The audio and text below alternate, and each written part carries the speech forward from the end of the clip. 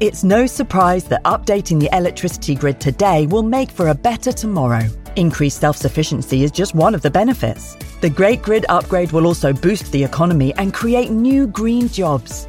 And best of all, you can continue doing the things you love, like watching the latest epic nature documentary or listening to this podcast while caring for the planet too. Find out more at nationalgrid.com. If you went on a road trip and you didn't stop for a Big Mac or drop a crispy fry between the car seats or use your McDonald's bag as a placemat, then that wasn't a road trip. It was just a really long drive. Ba-da-ba-ba-ba. At participating McDonald's. When you need mealtime inspiration, it's worth shopping Kroger, where you'll find over 30,000 mouth-watering choices that excite your inner foodie. And no matter what tasty choice you make, you'll enjoy our everyday low prices, plus extra ways to save, like digital coupons worth over $600 each week. You can also save up to $1 off per gallon at the pump with fuel points. More savings and more inspiring flavors make shopping Kroger worth it every time. Kroger, fresh for everyone. Fuel restrictions apply. Buzz around artificial intelligence is seemingly everywhere. Is your portfolio keeping up? Consider the Global X Artificial Intelligence and Technology ETF, ticker AIQ, which invests in dozens of stocks at the leading edge of this disruption. Investing involves risk, including possible loss of principal. Technology companies can be affected by rapid product obsolescence and intense industry competition. Before investing, carefully consider the fund's objectives, risks, charges, expenses, and more in the full or summary prospectus at globalxetfs.com. Read carefully. Distributed by SEI Investments Distribution Co.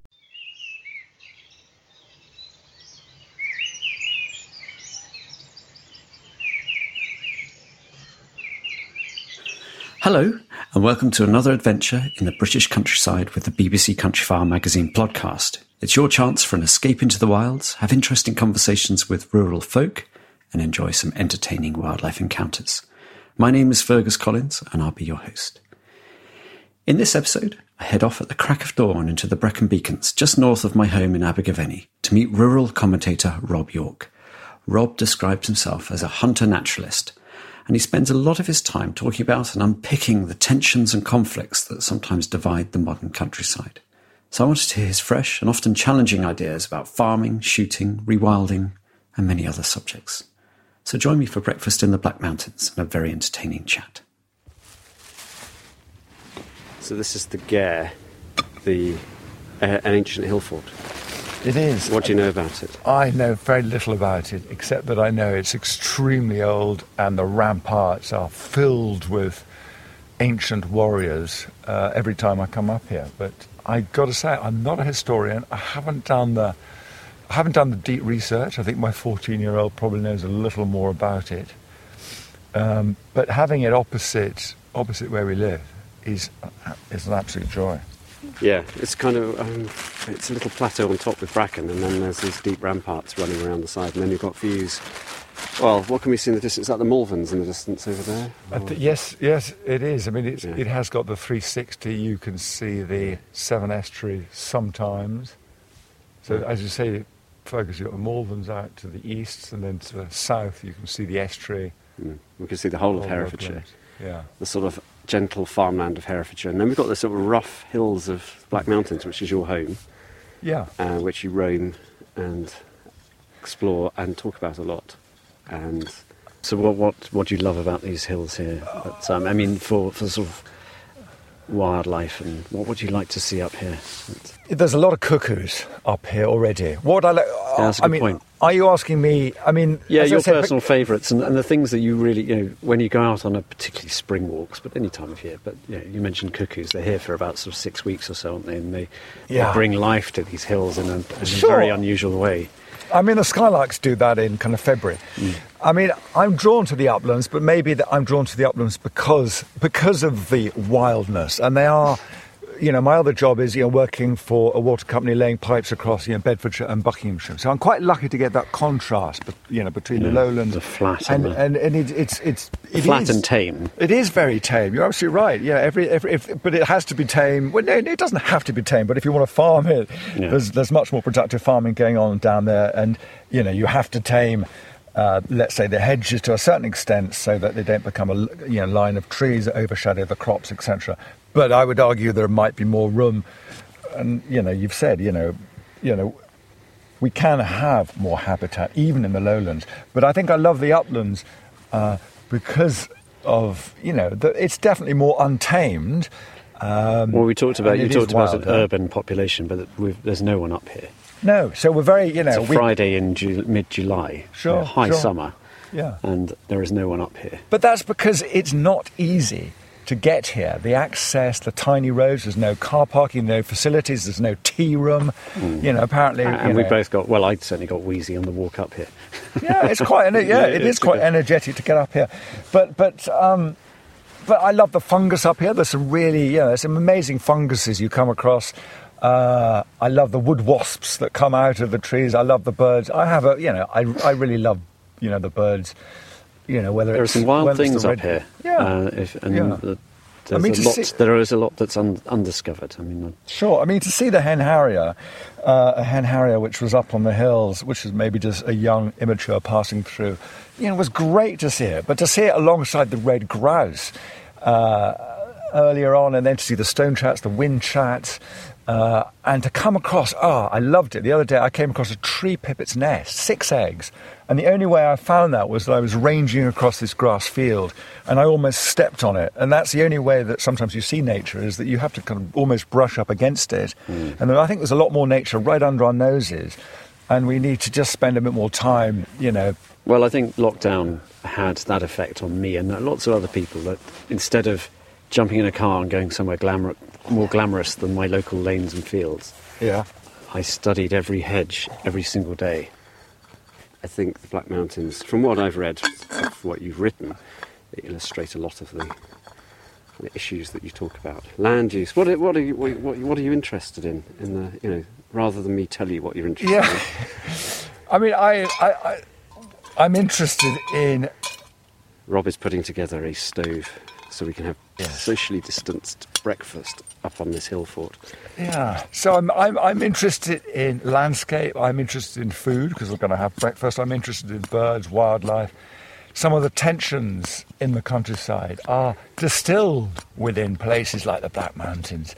But, the Black Mountains, it is part of the Brecon Beacons National Park, but it's very much the quiet, the dark side, whereas the Honeypot, the bright side, the Brecon Beacons, Pen y Fan, is a completely different world. And that's what fascinates me, I think, about the whole countryside, is, especially in the UK, it's so diverse. Parts of these uplands are like, parts of Austria and Romania, and then other parts of lowland England, or even parts of Scotland, are more like northern France. It's like diversity.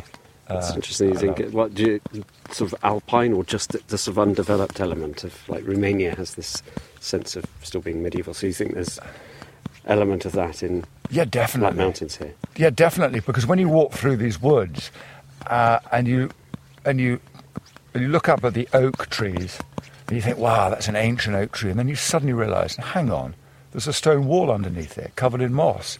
So this has been farmed 150 years ago. Hang on, there were no trees here. This was, and not odd enough, I was lucky enough to go with a family to walk with donkeys through Transylvania, and I couldn't help but keep correlating parts of what I was seeing there in Transylvania, northern Romania, with people struggling to do subsistence agriculture, and thinking that's exactly what the Black Mountains was like 100, 150 years ago. So really? That kind of blew my mind. But not today. There's still a bit of subsistence, so it feels like there's a bit of subsistence farming up here. Yes. I mean, without being rude. No, we could. Well, no, let's, without being rude, but let's let the cat out of the bag. Farming is hard work wherever you are, even in the lowlands, because you've got to knock back nature in order to create food. You've got an organic farm, you still need to knock back nature. Well, that's an interesting turn of phrase, knock back nature, this sense of being in conflict with nature. Sure.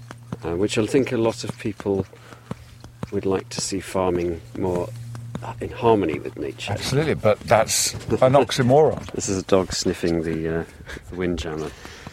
Yeah, Willow. Willow, hello Willow. Willow, the wild of the hills, but very lovely polite. Labrador. But go away, go on. But just very interested in fluffy windjammers. Get on. There we are. Good girl. There's lots of interesting sheep poo to go and sniff. So yes, you're talking about knocking back nature. So there's this sort of... well, I mean, that's what farming is. In order to produce food, I mean, there's lots of room for other land uses as well. Yeah. And you know, we could talk about wilding and wilder farming and rewilding. And well, I hope we do, because I think that's kind of quite that's a topic that...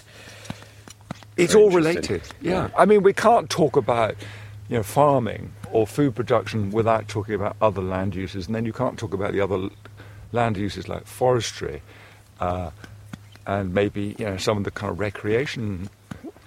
Well, you're starting from a perspective of nature needs to be tackled and sort of managed if you're going to have food, cheap food. Yeah, if we're talking about food, any farmer has to compete with nature in order to produce food. So if you're going to, you know, if you go back 200 years in the Black Mountains, I would argue that it was pretty intensively farmed.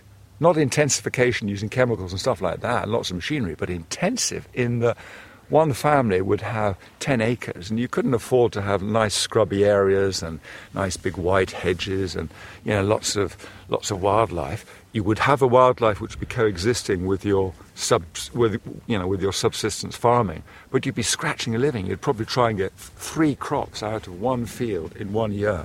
Right, but you'd sort of be things like linnets and yellowhammers and that sort of thing would be the stuff that's always coexisted with traditional farming, conventional farming in Britain. Yeah, but has suffered a bit more in recent decades. And that's because of efficiency. So, you know, way back then you'd be hand cutting the.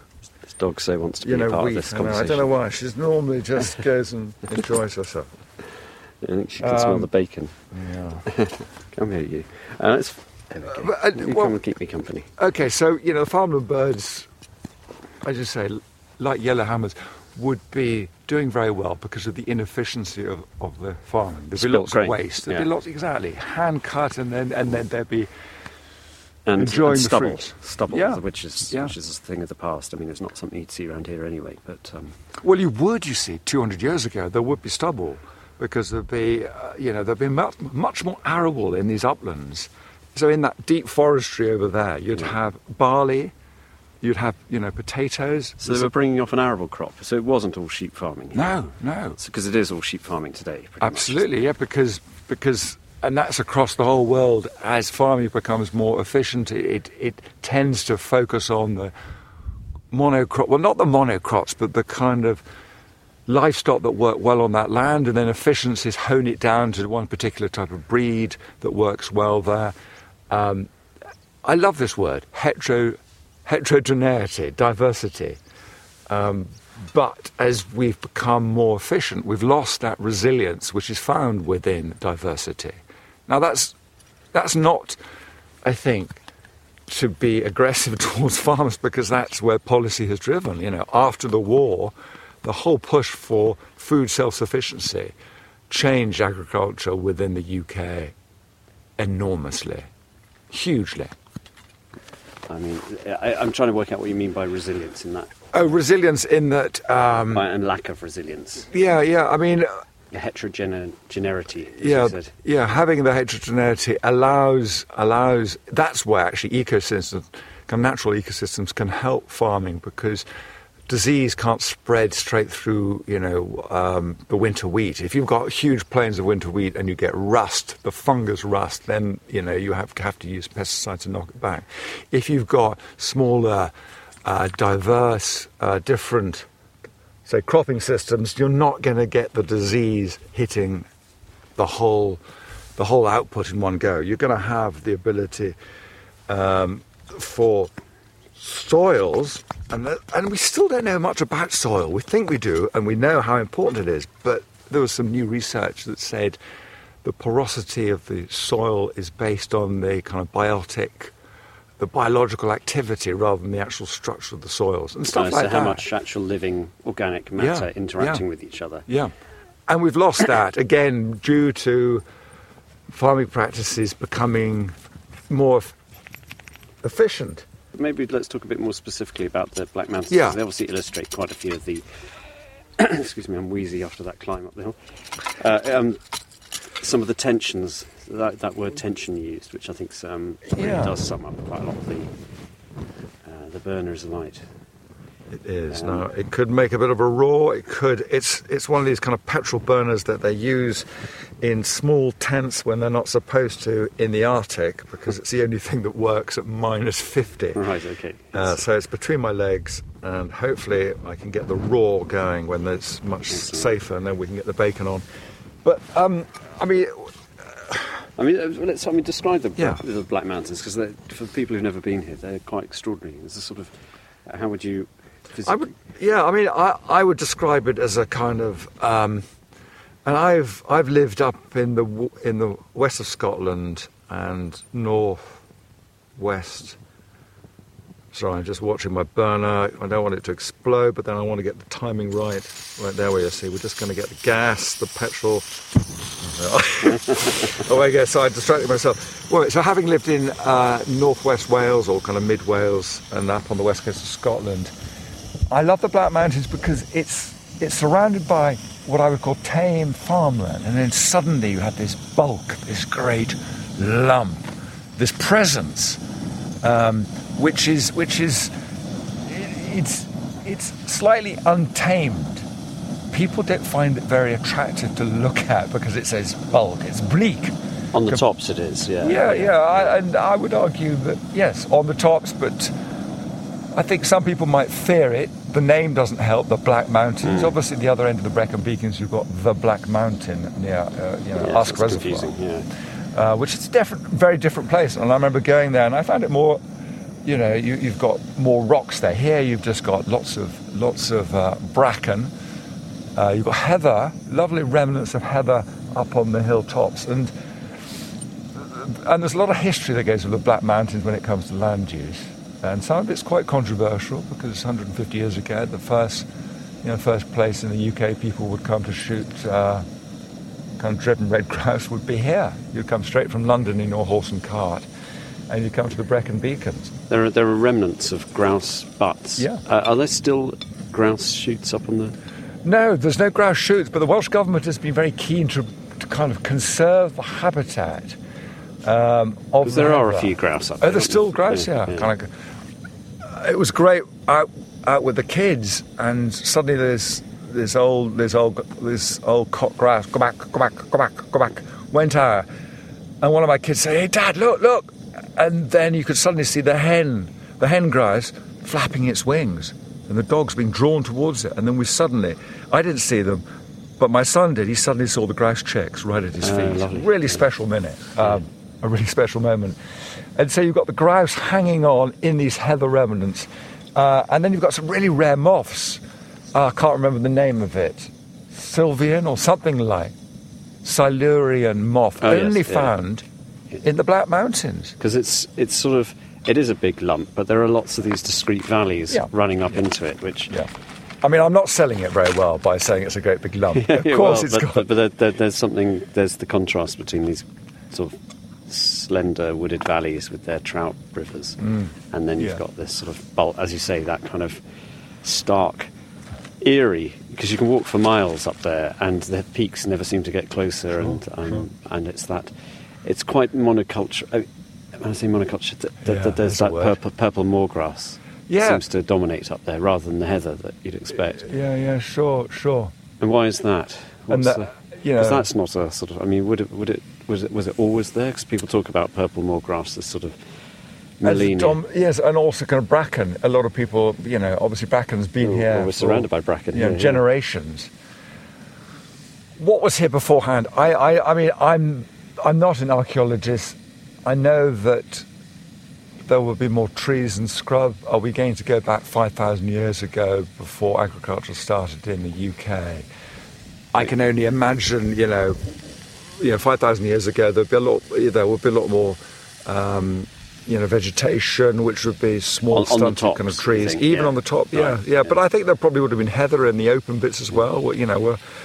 But so these are all glacial valleys? Well, not all of them. No. Again, someone just told me that because I thought when I was walking across one of the fields just below our house, wow, this is where the ice scraped the rock. I can see the score marks. And then this archaeological guy said, no, hang on, no glaciers apparently ever came down your valley. They came down the one next door. Yeah.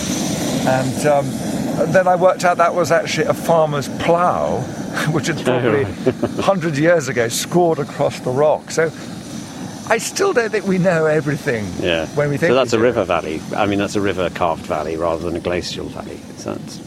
Yes. Yeah. Okay. Yes. Yeah. But I'm no expert on it. All I do is interpret stuff that I see, day in, day out when I'm walking, and I try and ask people who might know other stuff about it. And I think it's important to try and understand the past as to the landscape you see now, but at the same time not get too wound up as to how it should be when, of course, everything is kind of transient. The countryside has always been transient, vegetation growth, farming practices, land use practices. So you're saying that it's a lot of fetishizing of... Fetishizing is the wrong word. No, I think it's... But it's quite a good word, I'm afraid. But this sort of golden period of when there was tons of wildlife and we farmed in harmony, that never really existed. It didn't exist. I mean, and I'm afraid I agree with you that word fetishizing, are we trying to... I remember working for the National Trust as a young chartered surveyor, and there was a bit of an argument, are we preserving the countryside or are we conserving it? Are we trying to stick it in aspic and hold it at a certain age? I think a lot of the message, that's the roar of this stove, which is very impressive for a tiny little stove. It's got probably heard in the Malverns. That people who love wildlife, spend a lot of time watching wildlife, writing about it, particularly, I'm nearly 50, I've seen a lot of change in my life. There's also a sense of bitter loss, and even though you can understand why there's that loss, it's still a sense of... We tend to focus on loss more than the gains, because there have been lots of gains, but essentially the loss of wildflower meadows, I think, is something that you kind of ache for. Sure. When you see a great wildflower meadow, you think that is just 3% of what there once was. Yeah, but I would argue that let's forget the kind of flower meadows. Let's just say the word meadows. Undisturbed, grassy meadows full of kind of butterflies, Let's not get too obsessed by flowers. And of course there has been the recent, intra-guild ecologist argument about someone, I think in Scotland, one of the kind of councils who, reseeded a roundabout with the wrong type of non-native flowers, and everyone said, "Hang on, well, anyway, any flower is good for pollinators. Let's not get too fussy." And we could talk about that with forestry as well, but. And where do you stand? Are you kind of live and let live, or are you natives all the time? Hang on, I'm not going to. You're doing a great interview there, Fergus. I like it, but I want to try and finish that. You're not going to nail your colours to a mast. No, I will do, but I want to come to that. I want to finish the bit about why we're feeling like lost. Crossbills. Unbelievable. Can you hear those crossbills? Yeah, that's a crossbill. I haven't heard a crossbill since I moved from Andamaneth. But I want to go back a little bit, and why are we feeling that loss? And I'm still obsessed by it, and I know I bang on about it. And actually, a journalist rang me up because he heard me talking about it at a rewilding talk about 1861, and that's when the UK became more urban than rural. More people lived in the cities. So for generations we've urbanised. Now, this is not about urban and rural, but it's about the urbanisation of the UK. And we've lost that connection. A lot of people have moved into cities and then come from cities to move back into the countryside. And that sense of loss, that shifting baseline syndrome of what we perceive the countryside to be and what it isn't now and what it had been it's I would say heightened, and this is my own interpretation. It's maybe heightened because we have become disconnected, not just to nature but to food, because the two are connected. If you don't know where your food comes from, you're not really understanding the countryside, about everything that lives in it and And this is coming back to the first thing we talked about, was in order to have your food, you have to knock back nature. So you have to understand the dynamic processes of ecosystems and wildlife. And we've lost that. So, but some of the knocking back has obviously done so much deep and lasting change. Absolutely. I'm not going to say damage yet, but there's no doubt that farming does use of nitrogen, for example. So artificial fertilizers change the entire. They change the landscape. Yeah, they do, but it saved millions and billions of people from starvation in the 1960s. The Green Revolution, if we hadn't had the Green Revolution, we wouldn't have Asia as it is today. We'd be using manure a lot more. We'd be having a lot more, arguably, water pollution incidents because we'd have no artificial fertilizers. Now, that's not to say the artificial fertilizers are the solution. This is rather like Rachel Carson in her book, Silent Spring. She was an incredible visionary environmentalist. She was one of the first environmentalists to kind of pick up on our misuse of new technology. We'd just discovered insecticides. We were using them all over the place to produce more food, to knock back insects. But there's a lovely paragraph in Silent Spring written by Rachel Carson. She says, I am not against the use of insecticides. It's the inappropriate use of them. And that really stands out for me, and that's exactly like farming. We can't not farm, we have to farm in order to produce food, but we have to be aware of how we're doing it. And that doesn't then mean that one mode of farming is the right way and the other one isn't. Organic farming is brilliant, but it's only brilliant for certain types of wildlife in certain scenarios. And if you want wildlife that is woodland wildlife, you do not want anyone farming near you. You want woodland. Yeah. So everyone talks about wildlife, and actually even some of the environmentalists, someone said, what did nature do before humans turned up? Well, there wasn't any farmland wildlife for starters. Or there would be some, but very little. Not the numbers of things like turtle doves, which maybe sort of return. Which have evolved with farming over 5,000 years. And now we see the loss. But in our lifetimes, when I was growing up in the 70s, turtle doves were relatively common. Absolutely. And now you have to travel a great distance. But then I suppose when I was little, red kites you'd have to travel miles to see a red kite, and now you can see one every single day if you keep. And they're all imports from Spain and not the original native Welsh one. But I suppose the ones around here might be. Might have been. Might have drifted from the deep. Yeah. Sort of. But then we've got to be careful how many feeding stations we put up in order. That's another. It is, but it's also related to loss of wildlife and us wanting to regain. So we have feeding stations in Wales, particularly for 2 or 3 of them for feeding red kites and buzzards and ravens and all sorts of things that come down. You've expressed some concern about these. I mean, when you say concern, I've just maybe highlighted issues which I think sometimes we don't talk enough about. Issues which, it doesn't mean you're denying the issue, it doesn't mean you're not accepting it. It's just that I think we could talk a lot more about nature conservation, all the gritty stuff that comes with it, not just the losses, not just the wins, but some of the tensions where we want to see more wildlife, but we have to accept that if a red kite, if we start, I mean, we feed. Here comes one of the tensions. Yeah, I like.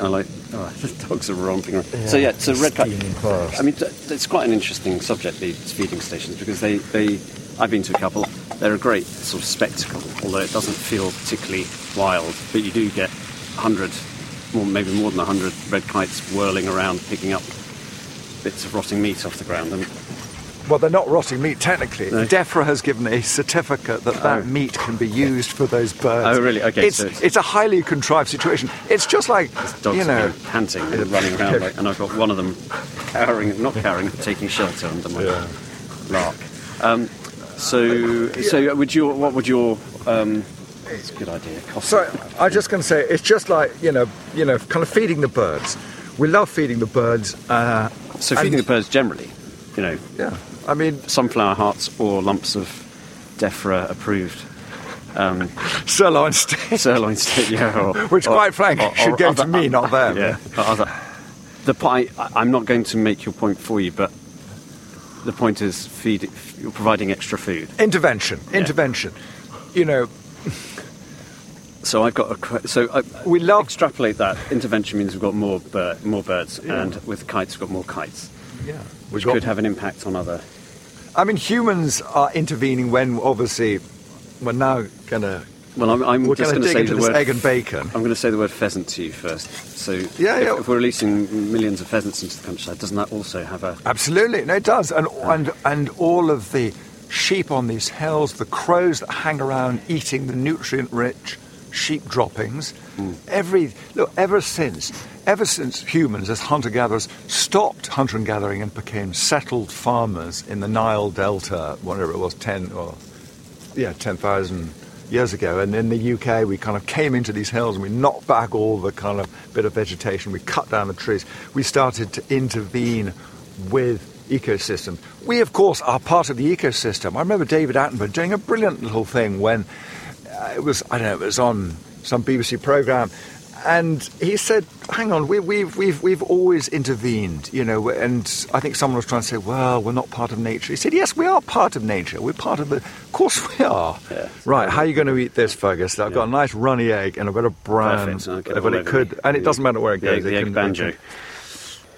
And this is coming back to food, you know, we interface, excuse me talking with my mouth full, delicious bit of bacon. Very good, yeah. Now, I'm not sure, was it imported from Denmark or was it produced, hopefully, within a British farm? There's another discussion. Animal welfare, wildlife conservation. But I've distracted myself. Sorry. We could read the packet. You're right. British, so we are. British smoked bacon. Coming back to wilder farming, and this is a great place to talk about, because we're sitting in the Black Mountains where I know you've had debates with local farmers, and is there a bit of... Now, the word rewilding will come back. Maybe we'll come back to it. We'll just use it for now. Rewilding in the Black Mountains. Is anything happening? It's been wilding itself. The Black Mountains have been wilding themselves for the last 80 years, and you can see it on the hill slopes. Hill slopes, on the slopes of the hills. Yeah, even. You can see the scrub actually rising up the slopes. Yeah, it's just naturally. Yeah. But you know, after the war, these hills. I mean, that's what was that? Kind of 70 years ago. These hills would have looked very different. Well, how would it have looked different? Well, there was more livestock, and of course, the Ministry of Agriculture or the Ministry of War was saying, you will plough some of these steep slopes and put potatoes on them because we must be self-sufficient. I met a farmer the other day, and he said, my dad died on the slopes of the Sugarloaf because in 1964 he was being instructed, he was a contractor, ploughing, and it got wet and the tractor turned over and he died. So I'm being a bit emotive there, but I suppose what I'm saying is that, these hills... Since those days of the post-war years when there was more emphasis to produce as much food as possible from all the marginal steep land, those days have gone and these hills reclaim themselves remarkably quickly. They've rewilded themselves. So you'd say they're already along the process? I mean, just looking around, you know, looking at the huge swathes of bracken, which causes great emotion with those people who, in a way, have said, you know, that is taking valuable grazing land. And it is in certain places, but it's only a natural progression when the sheep have, you know, withdrawn to other areas. And so they kind of graze existing grass, and so the bracken then gets taller. And it's just part of succession. And then you get the birch and the rowan, which will start to just pop up from between the bracken and the forest and the hawthorn as well. But it would take generations, and we're a little bit impatient, I think, in the UK. We want to see as much tree planting done as quickly as possible. I suppose we want to see change in our lifetime because we don't see what happens next. So there's a sort of understandable, but we don't have that mentality of perhaps Victorian, Georgian, planting trees for grandchildren. Well, we do, but we don't. But we also want to see it happen in our lifetimes. We're impatient, but don't forget the Victorians weren't very good either, because they said, "Oh, look at that bird! I think I'll shoot it so I can take it back and pin it to my wall." It's the last one, and all our museums are based on wonderful Victorian kind of collectors. But I think we should cut loose a bit, and maybe do talk about kind of tree planting, because across in that valley on the Black Mountains, you can see. So we're looking north here towards. Kind of Talgarth and Hayes way over the top. So what we've got are just folded peaks and some wooded valleys. But some deep conifer forest. Now, conifer forest. This is the Grynie Vour reservoir up here. So there's the Grynie Vour river or stream. Yeah. And that is quite heavily forested. I mean, in fact, there's and that tall peak in the distance is Weinbach. Well, so Weinbach is just beyond that. Okay. I can't remember the name of that Oh, peak. is that Bal? Oh, I don't know. Yeah. Penny something. Oh, I obviously should know, but maybe the peaks come very rapidly in the Black Mountains, and some of them are hard to define from each other. Yeah. But in that particular valley, 80 years ago, the Forestry Commission... There's hundreds of acres of forestry up there. Yeah, so they requisitioned... they almost did compulsory purchase and said, to the old farmers, here's a lot of money, we need to plant more forestry. Again, this is post-war. So last year the Forestry Commission was 100 years old. And it was all to do with self-sufficiency. After the use of pit props, we cut down all our woods after the wars. We felt, rather than just relying on imports, we should plant stuff here. And of course... If you plant oak, it takes 200 years. If you plant Sitka spruce, it takes 30 years. It's different wood, but it served its purpose to provide more timber produce. And yet in the Napoleonic Wars, they planted oak woodlands for the ships with no expectation that they would be used in the same war. Yeah, wow. I find that kind of... the New Forest, a lot of that is oak planted. Or so the stories go. But obviously... Here you can plant Sitka spruce and larch and crop it a couple of times in your own lifetime. Yeah. But we're rather adverse to non-natives kind of trees, non-native trees, and a conifer woodland. We saw those crossbills earlier, which is a benefit of conifer woodland. But walking through conifer woodlands has its own atmosphere, has its own beauty, but all depends what age. Feels dead, and also how closely planted. Sure, but then if you walk through a beech woodland in the middle of winter, it's pretty lifeless. Now, of course, there's going to be more insect life at certain times of the year, but then there's 247 types of fungus which are totally reliant on Sitka spruce. But we don't really find fungus that attractive. We find, bird life and red squirrels. Hang on. Red squirrels, they prefer conifer forest to broadleaf forest. So, this is about human choices. What do we want? What do we want for the purposes of, planting trees? Is it for our own kind of valediction of what would landscape to look like? Or is it for future generations, as you say, Fergus, to kind of bind up the carbon? I'm not going to, a lot of people say, Rob, be more... kind of definite in what you want, but it's actually so, there's so many different land uses within this same landscape we're looking at. We're looking at sheep farming, we're looking at historical kind of crag shooting, we're looking at forestry, we're looking at sheep farming, we're looking at upland cattle, which have since disappeared for all kinds of reasons, whether that's to do with kind of badgers and... or foot and mouth as well. We had a big impact on cattle in the uplands. It did. And they never came back. Exactly, the economics, the economics, and again, this is back to regulation because they can break up the bracken. They're more brilliant. Than sheep. They are almost like kind of keystone species, in that they can break it up with their hooves, they can eat it. But this comes back to regulation. We have very strict regulation about kind of tagging cattle, and you've got to keep them healthy, and you've got to play things by the book, and that increases costs. And I think sometimes we over-regulate against what could be more interesting, integrated land uses.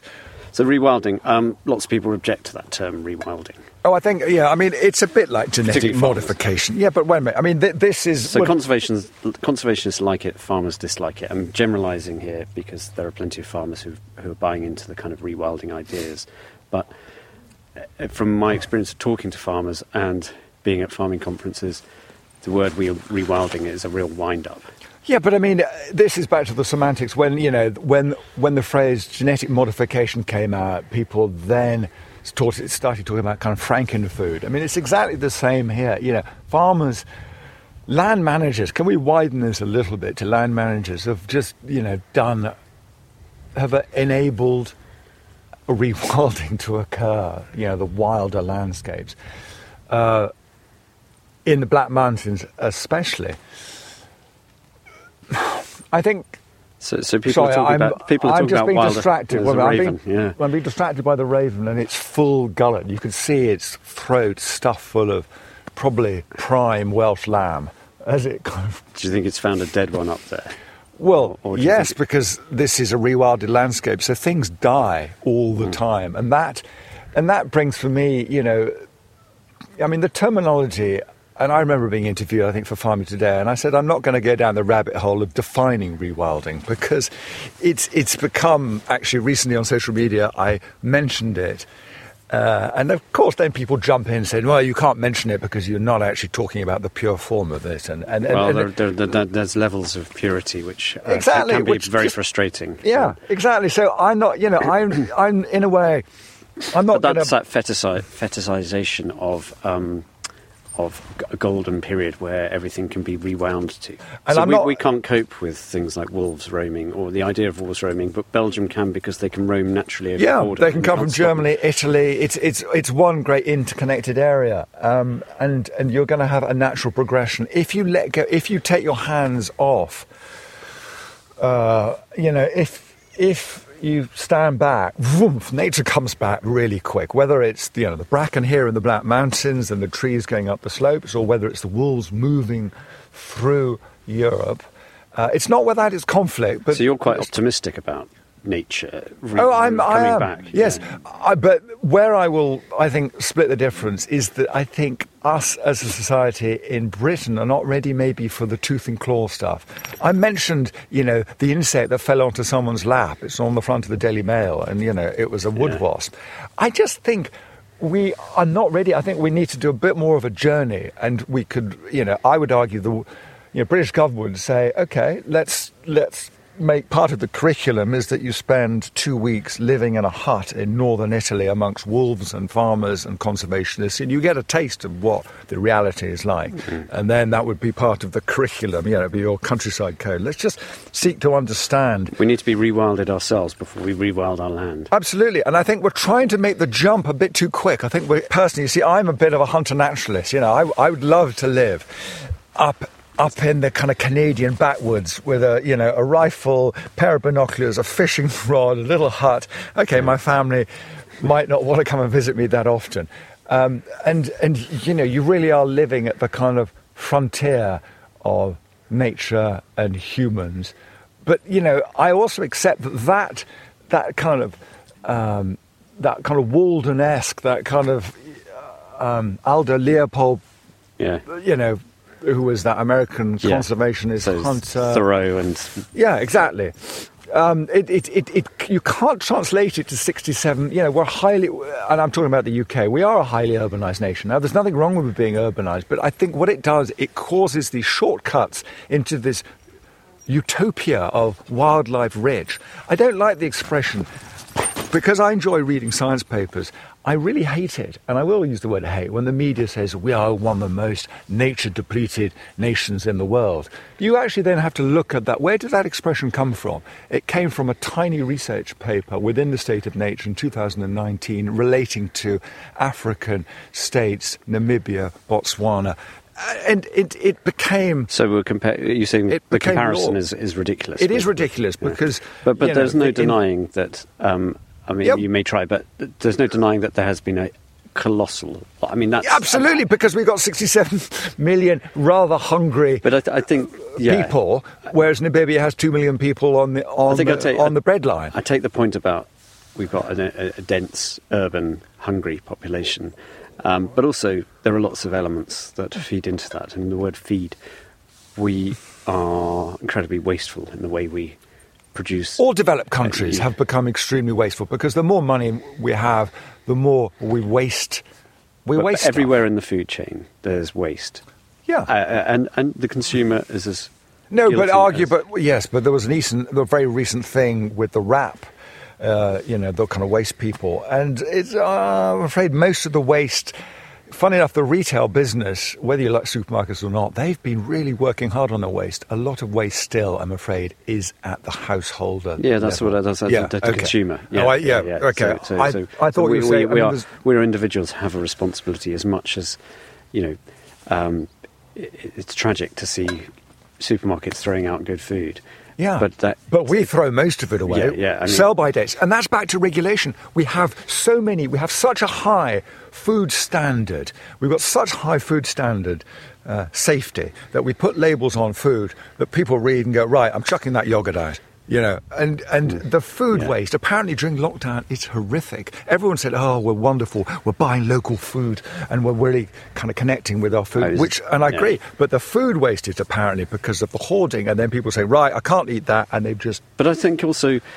maybe we need some labelling on that. How many acres of land, how much effort, how much energy went into producing those rashers of bacon, for example, I mean, labelling is a really big issue. Whether you label it for, say, climate change, carbon footprint. They tried carbon footprint labelling, I think, about 10, 15 years ago, but the consumer just didn't want it. I even thought of an idea of, dead skylarks as a label, but by God, that's a pretty aggressive thing to do. Then it becomes like smoking, where you have some sort of cancerous lungs on that. Yeah, but, there are some people saying that there should be a sugar tax, a meat tax.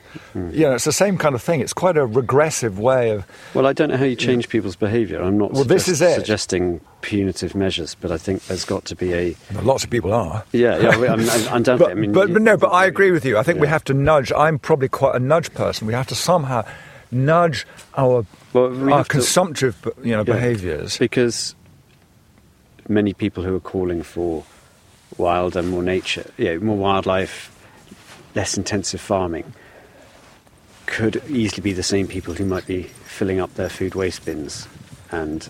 I'm not going to judge that, but when people say less intensive farming, let's have more extensive farming, I say, hang on, I'm not sure I want more extensive farming. That means you're going to take that hillside and try and grow food on it. No, I'd rather us try and reduce our consumption.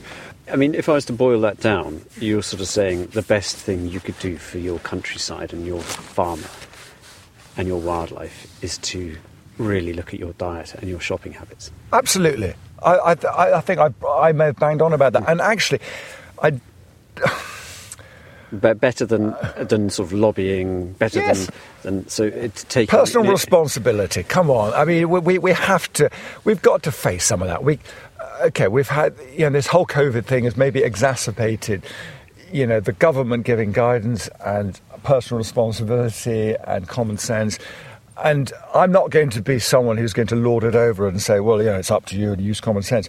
But there is no doubt that our consumption, our personal consumption of food and also emissions from transport and how we live our lifestyle, etc., the energy use from our internet, from our laptops, from our mobile phones, we don't really want to... It's a bit of a smoking gun. We don't really want to think about it, but it's huge. There are some huge energy... Our footprint, we must look individually at our own footprint and try and reduce it before we start to wave fingers at, other land, other users' personal lifestyle. So there is a wormhole that we can give them the distant calls of buzzards there out in the wild over there. Presumably they've got young... Nothing more irritating, I think, than a young buzzard calling its parents. Mewing. Or kind of mewling. Yes. Mewling, constant, all day long. And you know that it's just it's all hungry and on and on and on. I find chaffinches compel a bit sometimes on those hot summer's days where they just go yeep, yeep, yeep, yeep. Okay, so, yes, I've got a redstart, which is nested for the second time, i.e. kind of second brood. And it's lovely, but it tells you off continually. There's this And you kind of slightly feel victimised. It's saying, stop. And I tell you what I love is that I cut some old kind of tree boughs and they had holes in them, and I just left them wedged in the trees, and the redstart nested in those. Fantastic. You know, I think back to the word resilience, nature has a lot more resilience. I think we're the slightly weak, feeble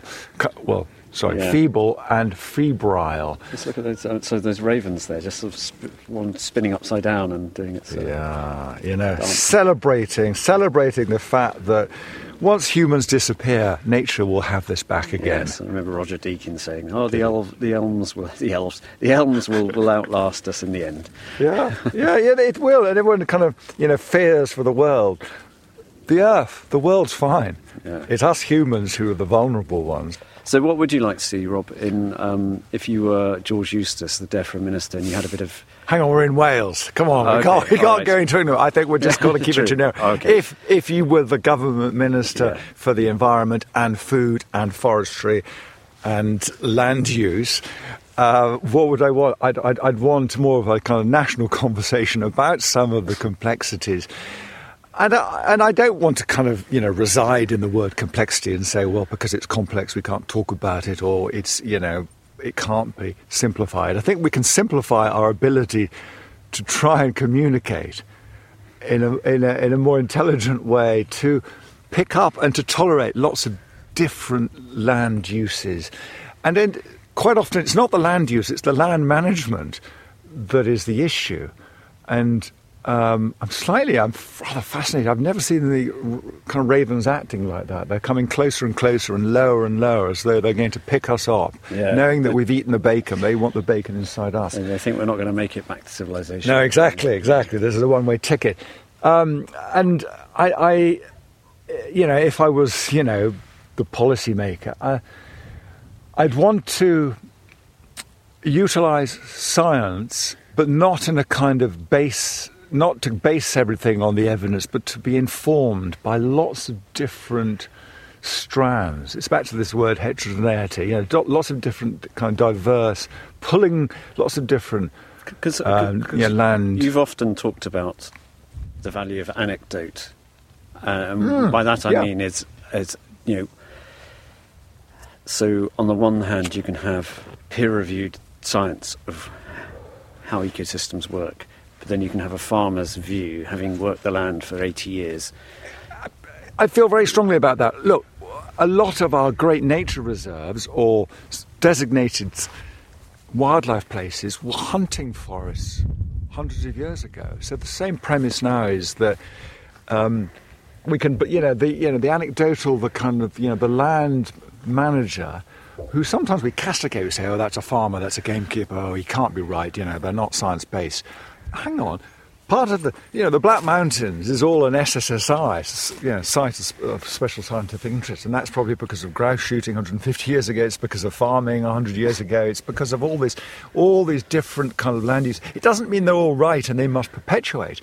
And I think there are some people who may say, well, I farmed this land for 350 years and I want to farm it in the same way for the next 350 years. I go, no, hang on. The dynamics are changing faster maybe than they have done beforehand. We've got climate change, we've got lots of other factors which have suddenly dropped into the frame. And so how do we then blend the cultural heritage is very important, but so is our ability to progress.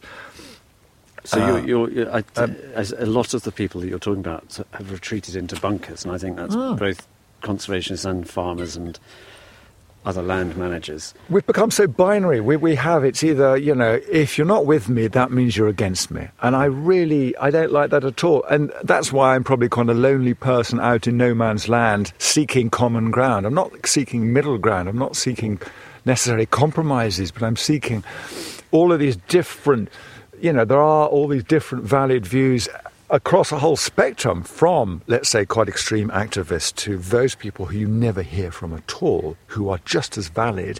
And we need to learn how to sometimes tease out those voices. And I think in this... What sort of voices? I mean, what examples of those sort of the quiet, unheard voices? Well, I mean, it could be the consumer who doesn't get involved with any of these. This would come across as quite an elite, highbrow conversation about land use and conservation and wildlife. And I would argue that there's a lot of voices that might want to say, well, actually, I have an opinion on that, but this seems a bit highbrow for me to enter. It's hard to make it relevant then to those people, because it is, everything is... Yeah, so you could make it relevant within a new GCSE about nature and about food and about, modern. You could have a modern lifestyle GCSE, which boils down to air, food and water. Yeah, basic. We all need those. And really, essentially, we're just arguing about how we get those in the most efficient and least damaging and healthiest way. So there's quite a lot of it. Yeah. Well, we covered a lot of ground there, and yet barely scratched the surface of many of those subjects. Do let me know your thoughts on what Rob and I discussed. Do you agree with what he said? Email me, Fergus Collins. My email is editor@countryfile.com. I always love to read your emails, and I may even be able to print them in Countryfile magazine. A huge thank you to Rob and his British Bacon for that entertaining and enlightening discussion. You can read more of Rob's thoughts and essays at his website, robyork.co.uk, and that's York with an E on the end.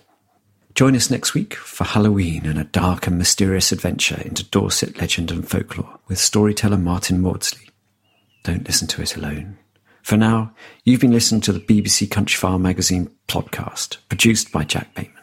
Thanks for listening, and goodbye.